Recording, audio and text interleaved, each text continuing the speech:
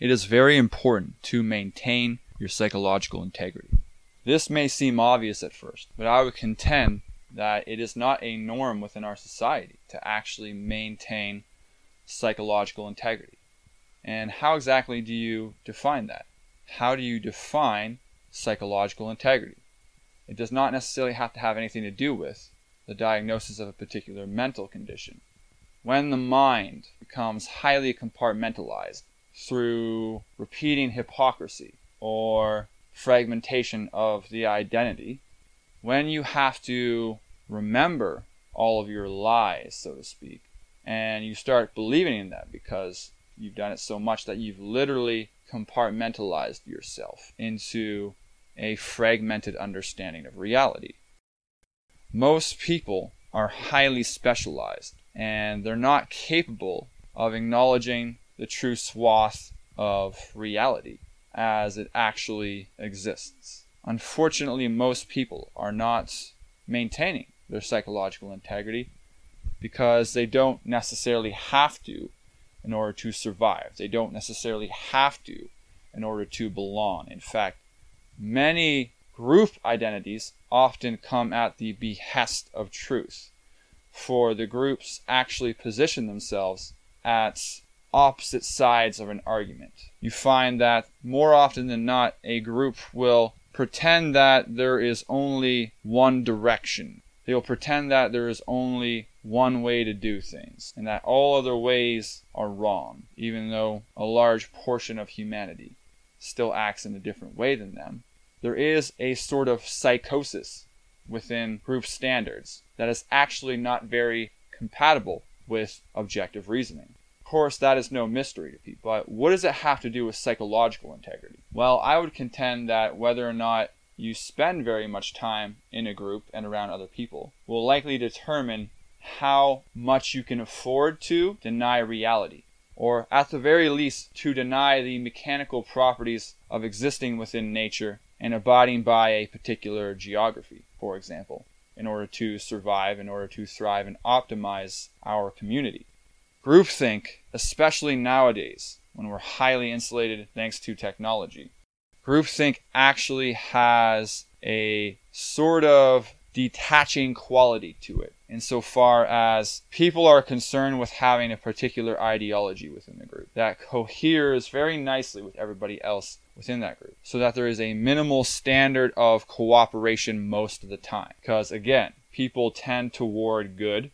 They can be misled in how they choose to cooperate with one another. They can be misled into thinking that they require a particular ideological harmony with others within that group. However, that is the psychological standard we are working with. It does not mean that our interrelationship cannot improve if we were to all do the underlying psychological work of awakening to our true nature and taking the necessary steps to optimize ourselves and make us more honest human beings capable of love, compassion, and respect for one another.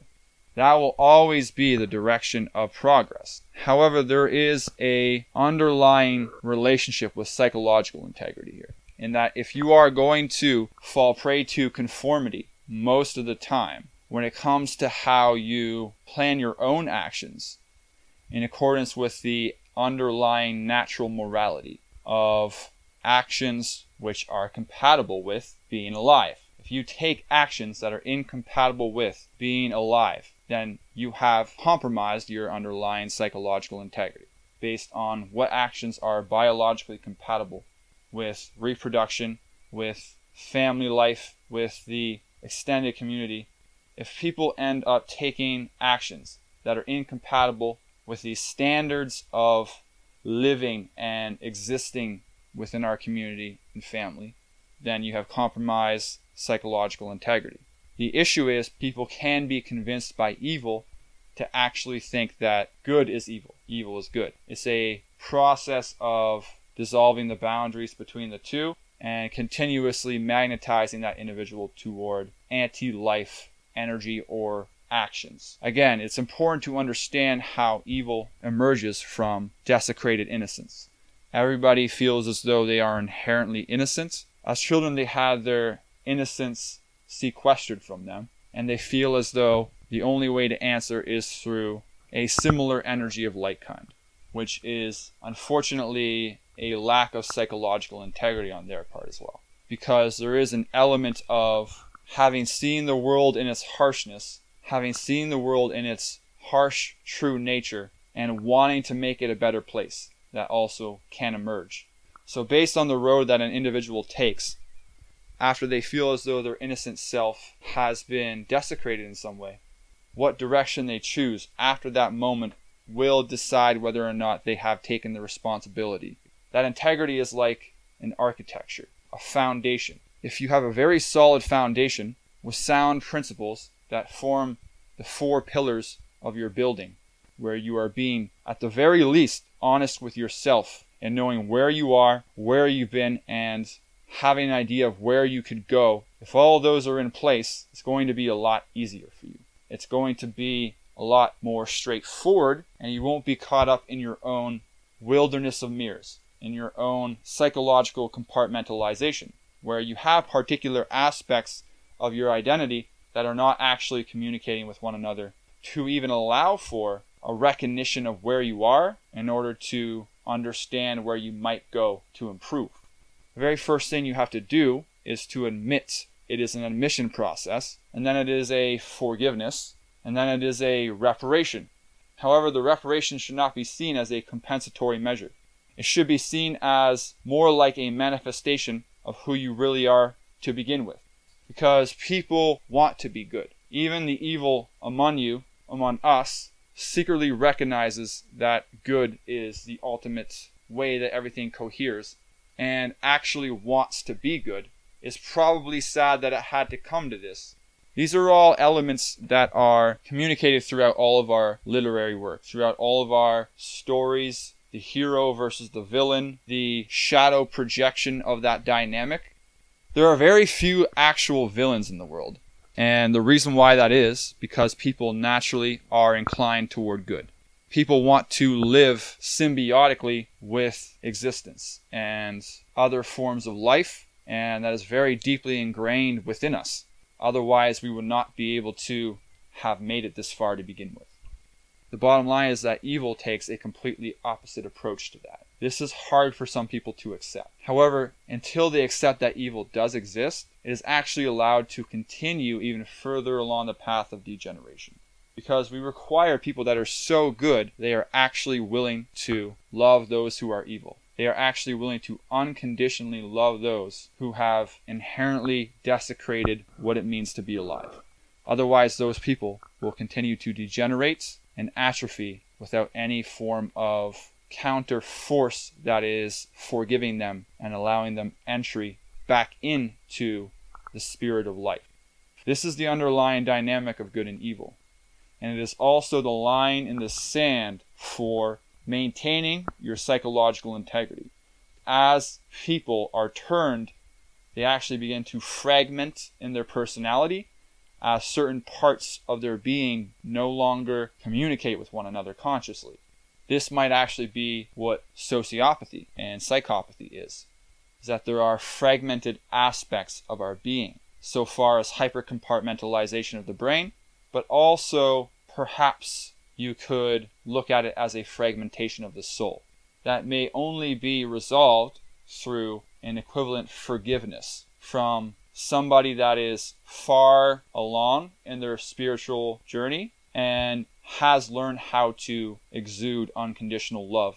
When you go through temporary emotions that have the ability to actually warp and manipulate your perception of reality temporarily, how well you deal with that in maintaining your psychological integrity is what I'm talking about. Because it is true that depending on how you feel, your thoughts will take on a completely different inflection, and that they can actually be deceived or tricked into believing in totality, into believing in absolutism. However, if you're able to then regain your equilibrium and recognize that what you believed within that moment was not true, what you believed in that moment was a result of your fear or your anger, then you're able to move on and you're able to maintain your psychological integrity. It also has something to do with whether or not you project that negativity onto somebody else, whether or not you assume a particular emotional valence based on how you have been treated in the past. Because somebody may have treated you some way in the past, however, it does not mean that everybody else is going to treat you that way. All it means is that they've left an emotional imprint within you that has created a warped perception of reality in order to protect you from something that you're not willing to acknowledge at a subconscious level. We all have aspects of ourselves that we do not acknowledge. We all have aspects that are imperfect. We all have a compromised psychological integrity to some extent. And based on whether or not you're capable of accepting that particular image, which has been projected largely by the subconscious mind, then oftentimes it will be forced to actually warp your perception of reality in order to account for that which you are not ready to acknowledge about yourself or others. So a good example of this is our modern day.